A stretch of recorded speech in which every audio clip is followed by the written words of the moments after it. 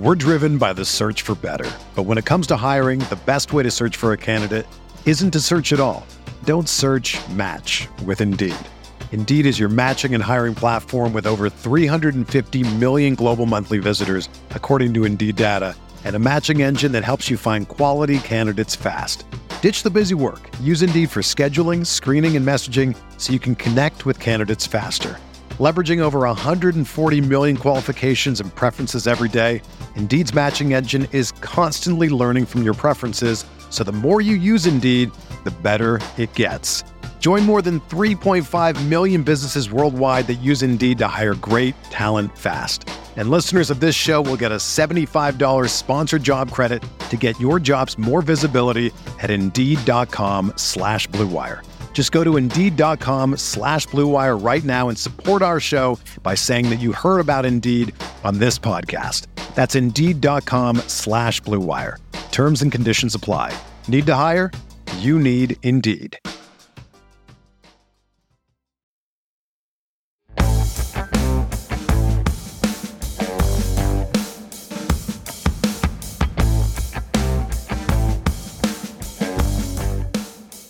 Rest of season rankings as we head into week 2. That's what we're going to be talking about today on Stealing Bananas.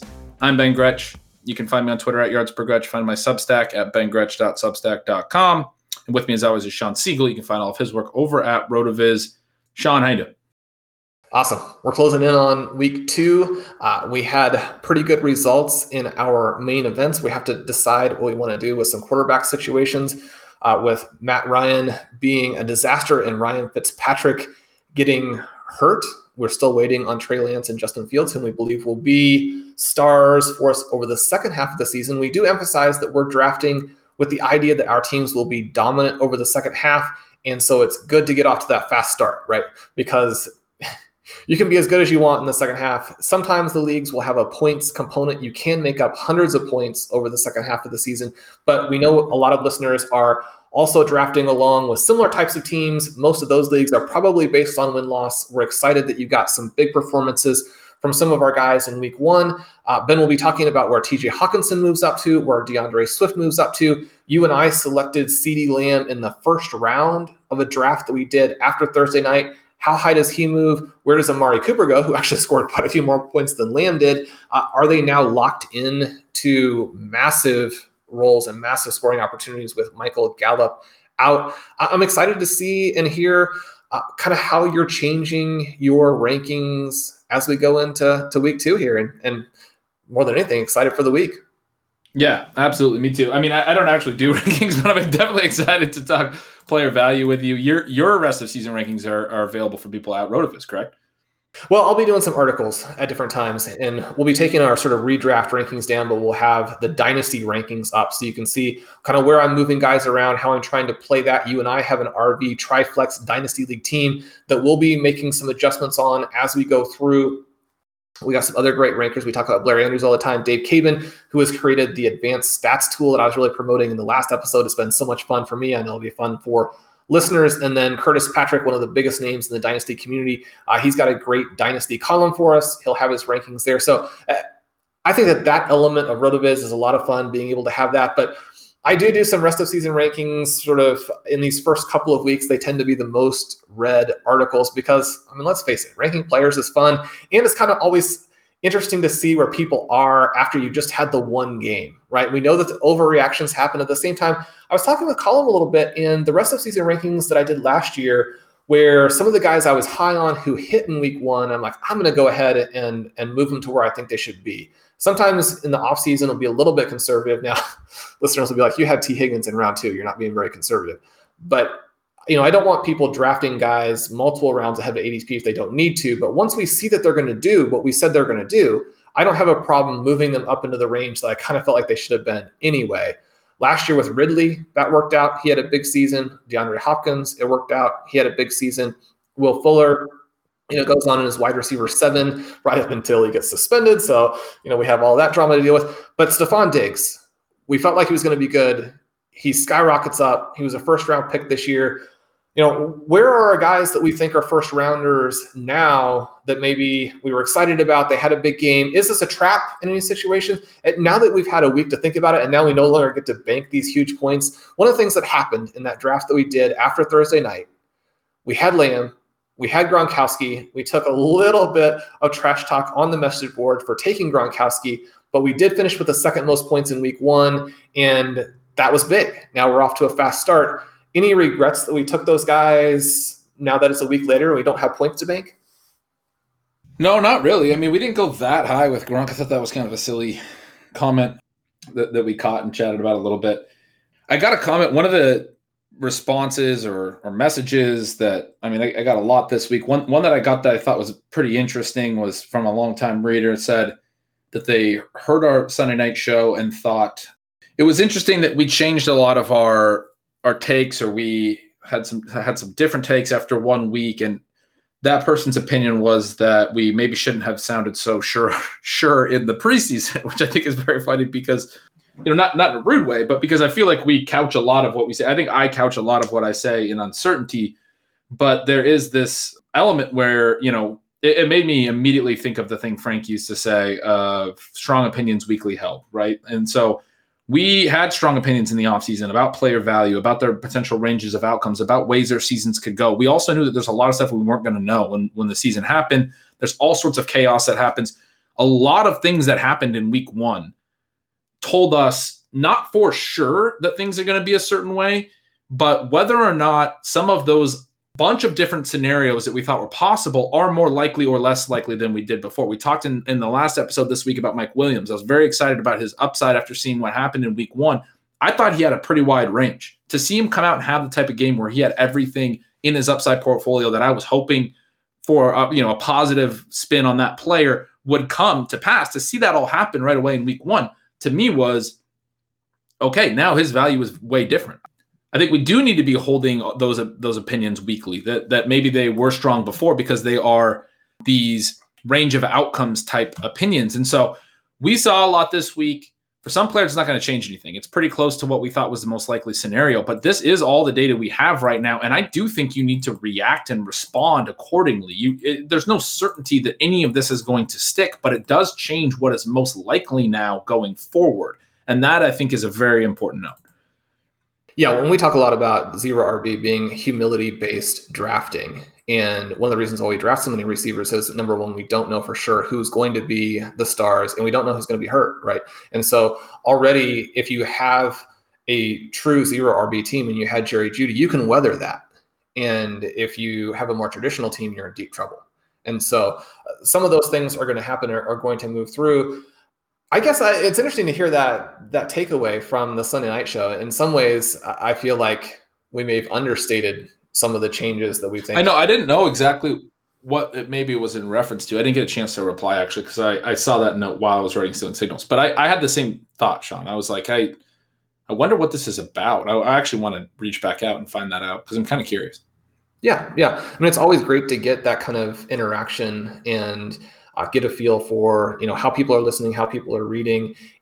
If there are things we can do better, definitely do those. But also if just there are things that are interesting from a communication perspective to do those. So one of the people that we did talk about on the Sunday night show, and may have been something, one of the things that I did this offseason is move Harris around a number of different times because he's a tricky guy to get a read on. And in my zero RB watch list article, I kind of went into that in some detail. Now, one of the things that is for both the good and the bad is that if you change your ranking on someone kind of in the middle of draft season, then you're guaranteed to be both wrong and right.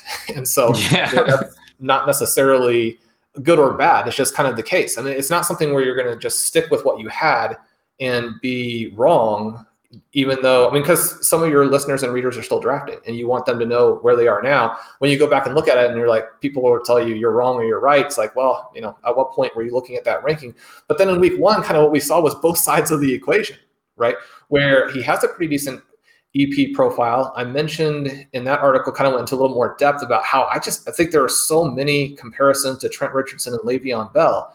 Both, they went on to different careers, very different overall careers, but the rookie season is pretty similar in that they had these great workloads but weren't very efficient. And I think that's what's going to happen in Pittsburgh. One of the things that made me change that a little bit is that there were some negative things that happened for Antonio Gibson, who I felt like was the other pick in that range. I'm interested to hear where you are on sort of Austin Ekeler and Antonio Gibson. Ekeler has that goal line touchdown early, and immediately you're thinking, okay, well, this changes everything about where he is and his profile. And people who drafted him in round 1, maybe that'll pay off. People who drafted him in round 2, maybe they'll get, just this amazing league-winning performance. But then the rest of the game, I think, was an unmitigated disaster. Right? I mean, he did not have the receptions that he needs. And Joe Lombardi worries me. I've written several times about his tenure in Detroit raised a lot of red flags. And so if he's going to use, Mike Williams, the usage great. Austin Ekeler, the usage at the goal line, encouraging. You've got to keep that going. And we look at like Anthony Lynn going to Detroit, and all of a sudden, those running backs have these massive target numbers. Now, we know that garbage time plays into that to an extent, but DeAndre Swift is getting a ton of targets early. I mean, everything about how they played it was kind of how we expected. And then the other person I mentioned in there, Antonio Gibson, he maybe had the most important and impressive week 1 that maybe was a little bit under the radar because Washington didn't score a lot of points and Ryan Fitzpatrick was hurt. But Gibson really looked back to what people, like Pat were saying most of the offseason, where this guy is ready to make the jump. I think that he's someone you have to move up. Yeah, so I was optimistic on Ekeler and stealing signals. Pretty optimistic. I think the 0 targets is kind of fluky. I think, I called it one of my biggest noises of the week because he did run 25 routes. He ran routes on 51% of dropbacks. That's probably not quite as high as all of his numbers last year. I didn't go back and look in. And in fact, I would say almost certainly not as high as his typical route rate. Is probably up in the 16, 70%. But running backs don't run routes on 80% or more. So him being at 51%, still pretty solid. Ran 25 routes. I don't expect that if he's running that many routes that he's not going to get targets most weeks. I think that was a pretty fluky outcome. Now, what some of the things you're saying about Lombardi, yeah, they resonate with me. They're a little concerning. I maybe hadn't considered that as much. What I will note about his green zone work, not only did he get that touchdown on the first drive, he got 3 more green zone carries inside the 10 on 3 more different drives. 4 different carries inside the 10 and 4 different drives. Sometimes we see guys get 4 carries on the same drive, and then you don't necessarily know if that guy's going to get that work going forward. Eckler's the guy that one of the biggest parts of his profile was whether or not he's going to get those high value touches in close and potentially get those touchdowns. The fact that he got 4 rush attempts in there and 4 different drives, they didn't pull him out at any point. They used Roundtree as the number 2, but they weren't using Roundtree in close. I thought that was very positive. I thought that was a very promising thing. I don't know that any of those were right at the goal line, so maybe it could be different right at the goal line. But the fact that he's getting carries anywhere inside the 10-yard line is pretty darn promising, I think. And so I was optimistic. I was saying, look, I think Eckler's going to catch plenty of passes, and the fact that he is going to, looks like really, that can shift, but really looks like the lead back in terms of their potential touchdown, touches. Not even a split with Roundtree, but like the lead guy is, I think, was a huge note for him. Much in the way that you said the receiving was a huge note for Gibson. I went back and did dig into the routes per game last year for Gibson and McKissick. McKissick averaged 25 routes per game last year. Gibson was down at 13.5, basically just slightly more than half as many routes as McKissick. In week 1, Gibson only ran 13 routes, right about his average last year. They didn't drop back a ton. They went very run heavy after Fitzpatrick got hurt. I think some of that probably you haven't practiced with Heineke yet. They're going to do some things different going forward. They're going to have to figure it out. They weren't expecting that injury.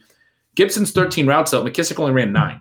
So it wasn't necessarily unheard of last year for Gibson to run more routes than McKissick, but the fact that he did in week 1 right away, McKissick really not involved, and McKissick was basically double the routes last year. I agree. I think that was very positive for Gibson. He gets 5 targets on those 13 routes, gets 20 carries. He gets all of the early down work. No concerns really with Jarrett Patterson, who we really liked in preseason and thought could be a guy that could cut into his role. Patterson plays very sparingly, gets 2 carries. I thought both of those guys came out of that Washington-LA game with improved notes on their profile.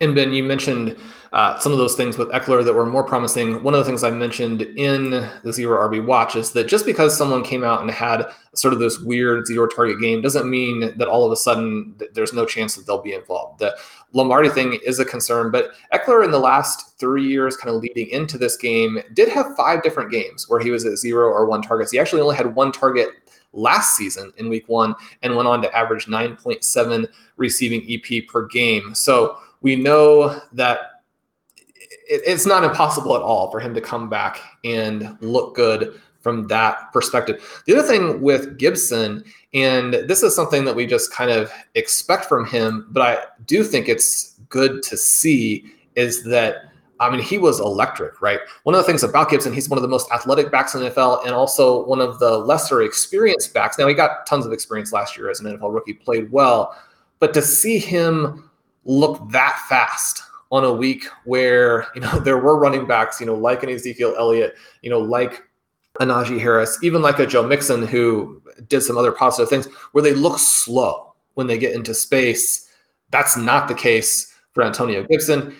He was one of the top 8 guys in terms of evasion percentage, unlike some of the players that we talked about on the previous episode, where they broke some tackles, they created some missed tackles, and then didn't go anywhere. Antonio Gibson, 2.5 yards after contact. He's one of these guys where he averaged 4.6 in game 1. We know that's going to bounce around week to week, but Antonio Gibson sets up as a guy, number 1, to create big plays, and then those big plays lead to a situation where your running back touches are just a little bit more efficient.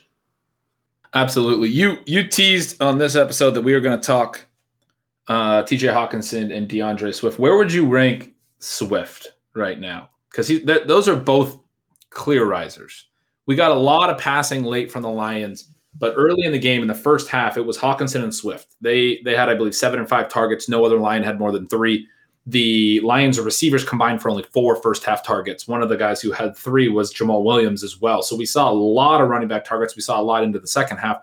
Both of Swift and Jamal Williams got 9 high-value touches this week, which was huge. They were tied for second most on the week with each other. I don't expect that high of a number every week, but this hypothesis that the passing game would flow through Hawkinson and then also the running backs seemed to be pretty true. All of the receiving work was late when they got a lot of those extra possessions after the onside kick. So I'm extremely bullish now on Hawkinson. We saw exactly what we thought. Swift is the other one you had to, I think, he looked so, you just talked about Gibson looking explosive. Swift looked so explosive again. And we saw that all last year.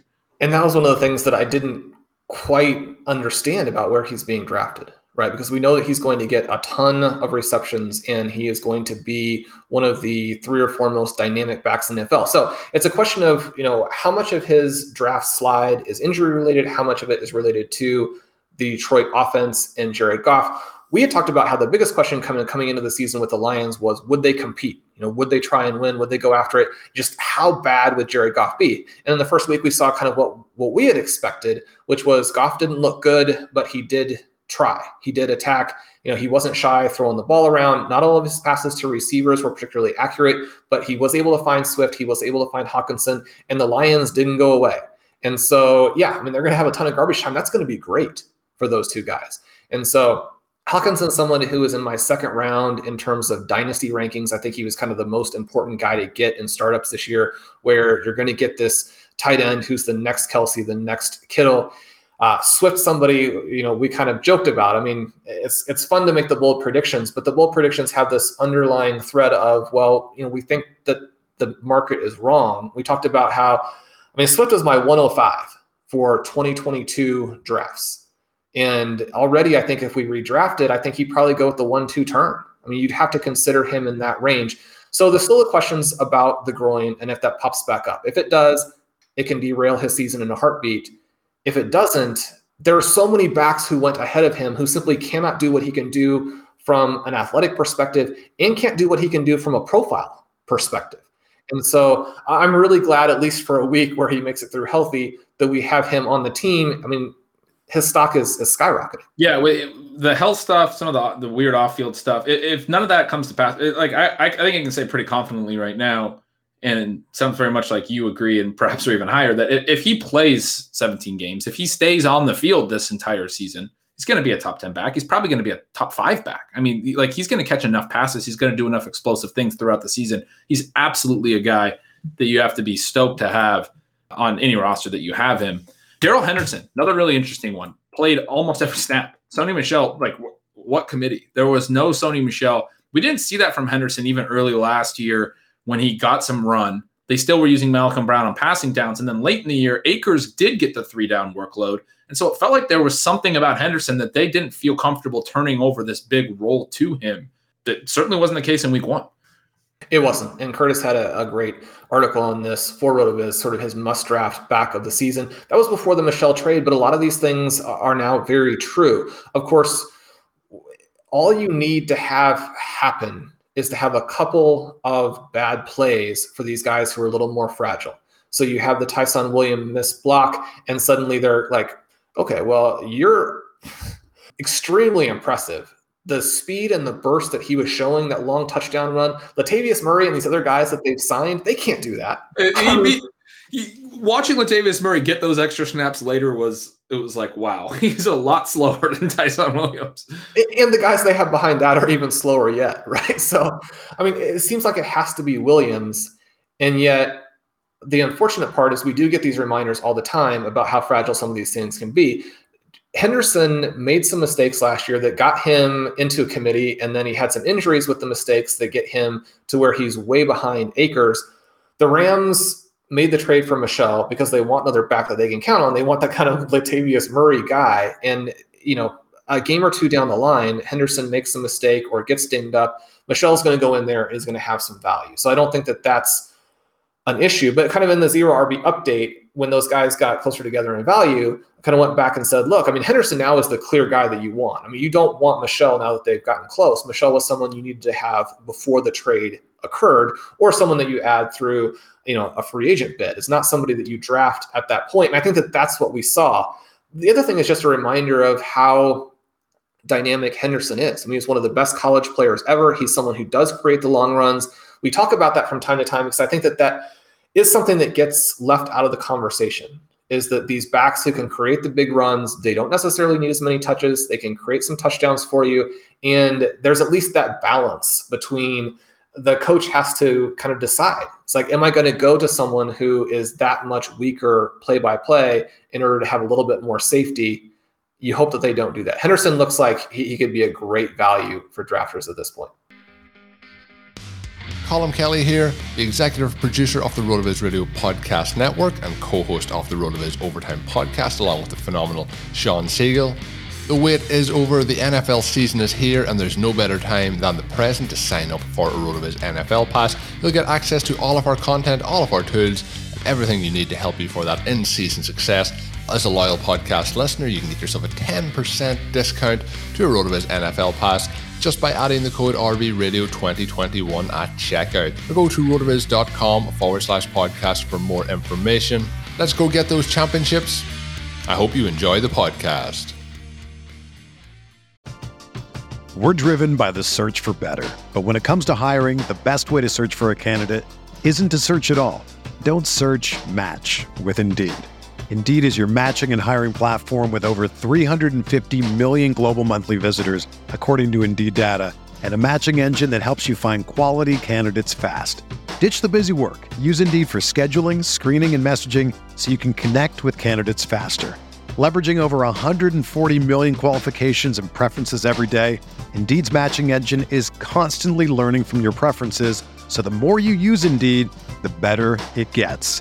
Join more than 3.5 million businesses worldwide that use Indeed to hire great talent fast. And listeners of this show will get a $75 sponsored job credit to get your jobs more visibility at Indeed.com/Blue Wire. Just go to Indeed.com/Blue Wire right now and support our show by saying that you heard about Indeed on this podcast. That's Indeed.com/Blue Wire. Terms and conditions apply. Need to hire? You need Indeed. Another day is here, and you're ready for it. What to wear? Check. Breakfast, lunch, and dinner? Check. Planning for what's next and how to save for it? That's where Bank of America can help. For your financial to-dos, Bank of America has experts ready to help get you closer to your goals. Get started at one of our local financial centers or 24/7 in our mobile banking app. Find a location near you at bankofamerica.com/talktous. What would you like the power to do? Mobile banking requires downloading the app and is only available for select devices. Message and data rates may apply. Bank of America NA, member FDIC. When you need mealtime inspiration, it's worth shopping Kroger, where you'll find over 30,000 mouth-watering choices that excite your inner foodie. And no matter what tasty choice you make, you'll enjoy our everyday low prices, plus extra ways to save, like digital coupons worth over $600 each week. You can also save up to $1 off per gallon at the pump with fuel points. More savings and more inspiring flavors make shopping Kroger worth it every time. Kroger, fresh for everyone. Fuel restrictions apply. You and I took him on one team. I'm very stoked about that. I think he's somebody you had to be raising in your rankings. Kenneth Gainwell, guy you got really, you were on probably all throughout, got me on more, especially late in the draft season. I was concerned about the early Boston Scott stuff. You mentioned on a show, maybe on Sunday night show, how, that never really got out there that Gainwell was doing a lot more in camp later.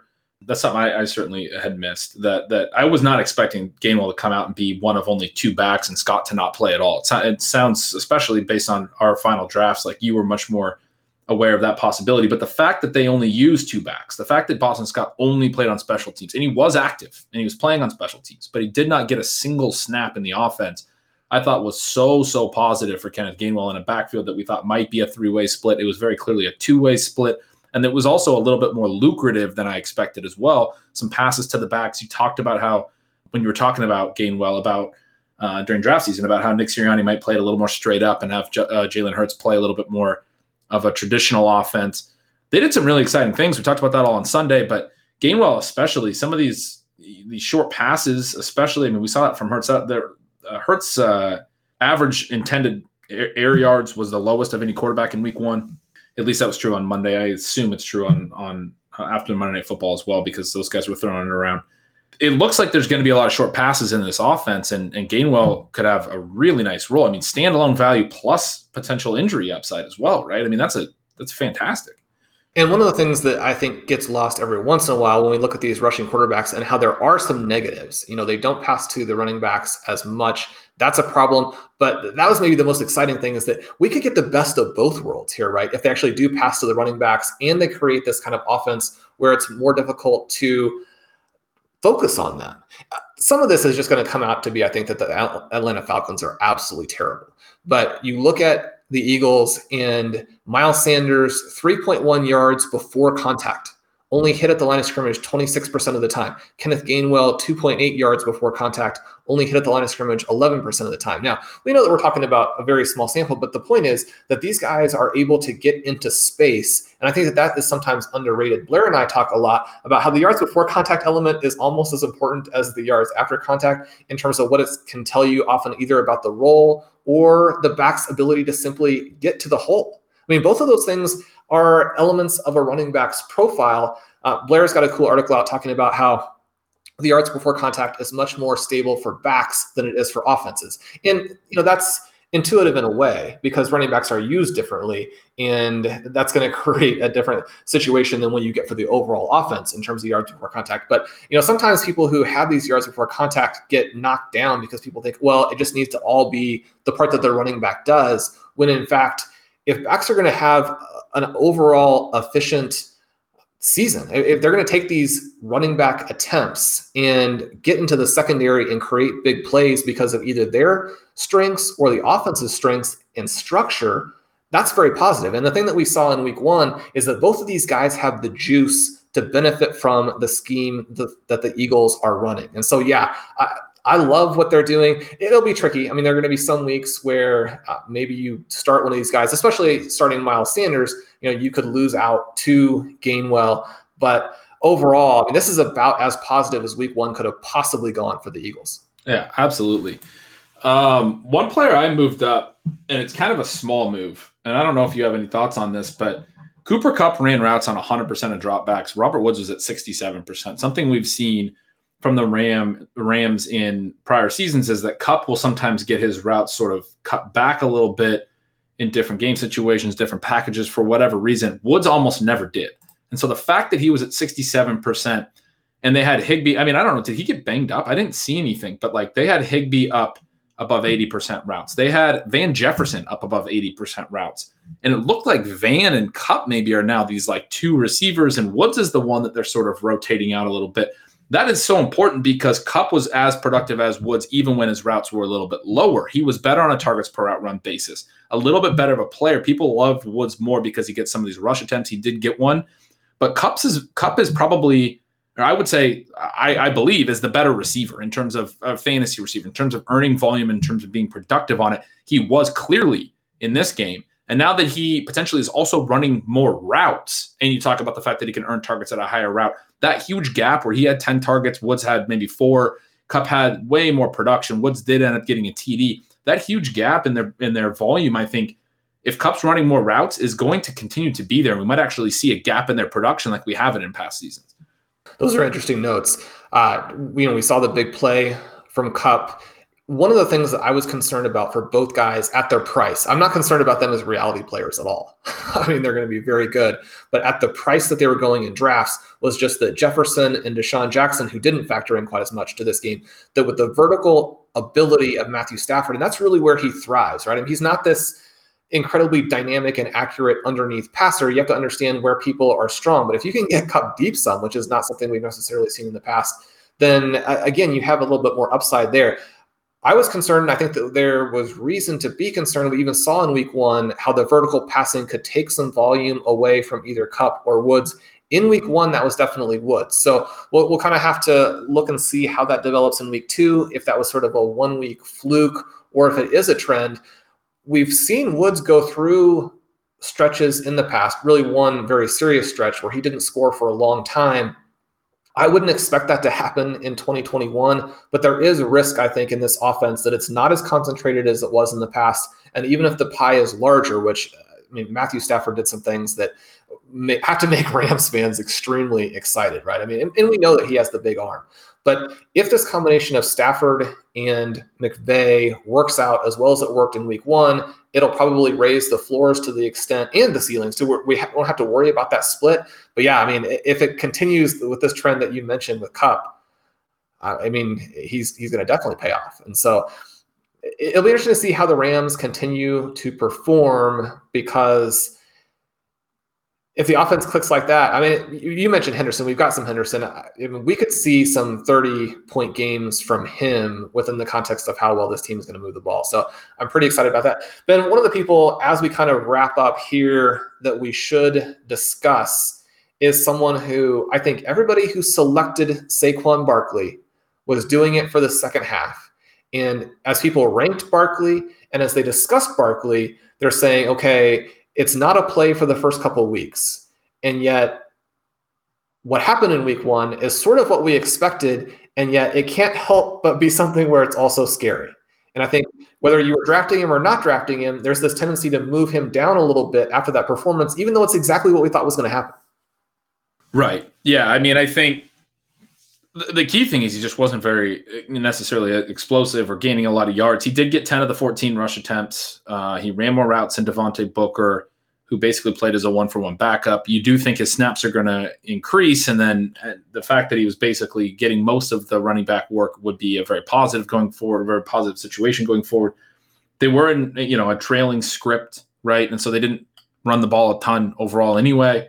Tough defense in Denver. There's a lot of reason, a lot of excuses and things that we can make and talk about. But I think the way that I put it in Stealing Signals, the way that I am trying to think about it is, even though he was sort of held back by the offense, it was a tough matchup. I mean, the offense not being very productive, and so he didn't get any necessarily potential to score a short touchdown or any of these things. I do think that most weeks I expect Saquon Barkley to do more than he did with 10 carries and 3 targets. And I think that's what I'll actually expect going forward. And also that we should see those numbers rise. We should see the 10 carries and 3 targets rise, but also the 10 carries and 3 targets should have been enough. And the fact that he didn't do enough is probably didn't do much of anything. It's probably a little bit fluky. Yeah, both a little bit fluky and a little bit concerning. We talk about some of the sort of hilarious numbers. He was only stuffed 10% of the time, but even with that, he had 0.9 yards before contact, only 1.7 after. That adds up to a very paltry 2.6, which, again, people just even looking at the game and looking at the normal box score are going to be able to have a sense of what he did there. We talked about on Sunday, my biggest concern is just that this is a garbage time team, and if he's going to be out to protect him during that stretch, which from a rally perspective is exactly the right decision. It's exactly the right decision. So you can't be screaming at the TV, put Barkley in to get himself hurt when you guys are down 3 touchdowns.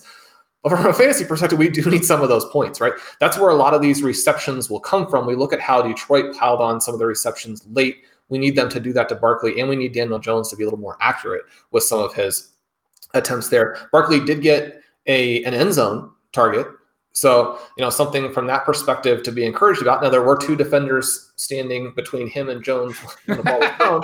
So it was kind of a low value. Do we call that a target, or do we chalk that one up to the 2 defenders? Right. So anyway, but some good and bad things there. I think, Ben, the other guy who we're kind of looking at from a receiver perspective, we know obviously Ayuk is dropping in the short term. He may go back up. The problem I think for Ayuk is that I was hoping that we would get Ayuk and Samuel points in this time period before Lance, and then after that, I think they'll still do okay, but it'll be lesser. I think the offense will change.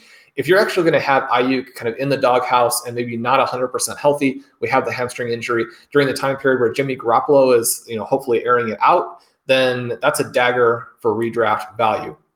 Having had a couple more days now to kind of think through it and let the visceral reaction to what the Falcons did kind of wash out a little bit, we know that the 8 targets for Pitts is okay. I talked about in my Monday column that the 8 targets for Calvin Ridley, that's below any target number that he had over the second half of last season. 9 was the lowest during that stretch where he was very high volume in terms of targets. That's unfortunate in a game where they were trailing. I mean, if you're not going to get targets in a game where you're losing the whole way, then it's hard to think of a game script that's going to be better than that. And yet, as I let this game sink in, I'm like, the Falcons are going to make adjustments. Calvin Ridley is still going to be good. Pitts and Ridley are going to end up with pretty good target volume as the season goes along. Yeah, I mean, it was really interesting to see the pass rate over expectation numbers. I saw them from Mike Leone, and he had Atlanta very low in that regard. That's concerning with Arthur Smith taking over. That's been a positive point for Atlanta, that they will throw the ball. I do think that has to change. Everything went poor for them. I don't think they're going to just continue to try to pound the rock with Mike Davis at 3 yards a carry, or get Cordero Patterson those I formation carries that we were laughing about on Sunday night at such a high degree that they're way below expectation in pass rate. So I'm right there with you. And especially as this game got out of hand, that it was a poor debut for Atlanta, but it can only go up from here. It can only go up from here. Sean, you teased in the last show your potential top 5. You said maybe Christian McCaffrey, the tight ends, Tyreek Hill. How would you rank the top of the? We did call this a rest of season rankings. We're just talking about player value. So let's give the people some rankings. How would you rank the top of drafts if you were drafting for rest of season today? I'm going to go Christian McCaffrey, Travis Kelce, Darren Waller. I mean, if there's someone who's going to challenge Christian McCaffrey, though, it does look like it could be Darren Waller. And then 2 Tyreek Hill. Hill was the guy that we ended up drafting the most, in part because he was in the right spot there. We were kind of looking away from Devontae Adams because of when the bye was. But I just felt, based on looking at the several years leading up to this, and then the adjustments that the Chiefs had made, including, we talked a lot about Hardman, but I mean, he's going to be someone who is still, I think, a shot guy. This offense is going to be so good, and it's going to run so completely through the 2 stars that, I mean, they were drafted with that in mind, but I think you can move Hill up even further. Now, you have the 37-point game in week 1. You have the 75-yard touchdown. You're not going to have a 75-yard touchdown every week, but he scored a ton of points outside of that play. Even if you take away the 75-yard touchdown, I mean, he's in that 20-point range where you're like, okay, this is a receiver who could compete with the running backs. And if you have that, you need to take it in round 1 because it sets you up to be in such better shape. After him, I am going to go with Alvin Kamara. I'm a little bit concerned about the overall pass volume in that offense, but if it's more normal, then Kamara's targets sort of scale up in a way that make him still look like what we were talking about in the last couple of weeks. And then Dalvin Cook, Blair talking about it in his zero RB watch list. The zero RB watch list, for anybody listening who hasn't subscribed, we look at all the running backs, right? Because every workload is important. You need to understand the stars if you want to understand how the rest of the players fit in. Cook was close to that EP double-double that is just so important. I don't think that's necessarily going to be sustainable, but there is that possibility for the slight change in the offense that gets him more involved again. If he's a double-double EP guy, then he's going to be able to pay off his number 2 overall pick, which is where he was most of the season. So that's how I would draft it to start. I would come in with Stefon Diggs right after that. Do you have anybody different there, or who should we be looking at as we continue to wrap around? Well, I think the tight ends and Hill being that high are the interesting point, because I think you can have positive notes about Cook and Kamara. Kamara, we know that the Packers like to ask teams to run against them, and they got the Saints got out to a massively positive script. They weren't going to necessarily push Jameis Winston if they didn't have to. Winston did throw a pick that got called back by a very, very questionable roughing the passer. There's probably some concern that they're going to be very run heavy. At the same time, this was like the exact type of script and scenario where they weren't going to need to throw. They only threw 20 passes, and Kamara was mostly fine from a receiving perspective. And everything you say about Cook, very positive as well. It would be hard for me to not take them 2 and 3. At the same time, it's very hard for me to say that I'm lower than you on Kelce, Waller, or Hill, because everything you said is true. Hill should be the wide receiver 1. I was very, very optimistic about Diggs. I remained very optimistic. I talked in stealing signals that they took some deep shots. He had 150 air yards. His yards per reception very low. We talked on Sunday night that the Steelers were talking on the broadcast about keying in on Diggs a little bit. At the same time, what Hill did was just different. I mean, I think Diggs is going to have a monster year, and I think Hill's just going to be that much better. We talked about how good these top receivers were. I think Adams bounces back too and would be right there as well. But I would go Hill, Diggs, Adams at receiver, and Hill above, in that range with the Kamara and Cook. I think that is a tier, certainly. Those guys in those top 2 tight ends, the way you have it. Maybe I'd do it a little different how I'd arrange it, just because Cook and Kamara did look great too. But man, I don't know. Maybe I would just do it the way you did it. A couple of guys that we haven't gone into a lot of detail about, but were sort of controversial second and even third round picks at running back. Nick Chubb, Joe Mixon, they both score a ton of points. Are you moving them up if you're drafting today? Not moving Chubb up too much. He was very, very good, but there is still that concern. Like, this was a ceiling game. He had multiple touchdowns. They had 4 rushing TDs. There's a lot of positive stuff about their offense. Maybe he just has an absolutely monster rushing season, but the ceiling is a lot harder at that position. He needs to basically average 1.5 touchdowns per game or something like that. Maybe he does that, but the 2 touchdowns in week 1, he's not going to be able to do that every single week. Mixon, I'm moving up a little. The workload was huge, but I don't know. There's still some concerns there. The other one we didn't talk about was Jonathan Taylor. And I think Taylor's routes and his targets and his receiving volume, and the receiving volume for the whole of the backs in Indianapolis, because Hines got plenty of receptions as well, was very, very positive. And I think we have to think very optimistically about Taylor as well. I think I would sell Taylor as the next running back, as the RB4 coming off the board. And that's where I had him in my rankings, I believe. And the only reason to kind of mix up the exposures a little bit were, number 1, Carson Wentz, which they kind of worked through in week 1, and then number 2, the bye situation. And so that is something that still fouls up some of these FFPC leagues that we do a lot. But from a pure scoring perspective, I think that's exactly right. To kind of hammer home your point on the Browns and why, number 1, we should be excited about them, but number 2, we've got to be a little bit skeptical. I mean, they combined for 18.5 fantasy points over expectation. We know that they're going to be efficient. Nick Chubb set a new personal best last season where he averaged 4 points over expectation, but those are huge numbers. Even 4 points over expectation, to do that per game. I mean, you're talking about an absolute superstar who's kind of hitting on all cylinders and getting some of those touchdowns. The 10, obviously he's not going to do. Kareem Hunt averaged actually at 8.5 expected points. And despite the massive score, it's actually a little bit of a red flag for him. And so he might be someone to sell high this week. Ben, unfortunately, we have to wrap it up, but it's been fun kind of being able to pick your brain and find out where you are on these guys after the first week. I can't wait for another game, and I can't wait for our Sunday night talk. That was so much fun. Yeah, week 2 is going to be a blast. We're going to get a bunch more information. We're going to have these strong opinions loosely held, weekly held again, and we'll be back next week with completely brand new opinions on everything. Exactly right. So thanks for listening. That'll do it for today's episode of Stealing Bananas. I'm Sean Siegel. With me, as always, is Ben Gretch, whom you can follow at Yards Per Gretch. Make sure you subscribe to Stealing Signals if we haven't sold you on it yet. Then I don't know, there may be a little bit of an issue there. So hopefully we can also get you at RotoViz. We love having you there as a reader. If you want to save a little bit of money, you can use the code RVRadio2021 at checkout for a 10% discount. Please leave us a rating and review on your favorite podcast app and subscribe to the feed. You'll get Stealing Bananas faster than any other way if you do that for us. So we'll see you soon. Have fun until then.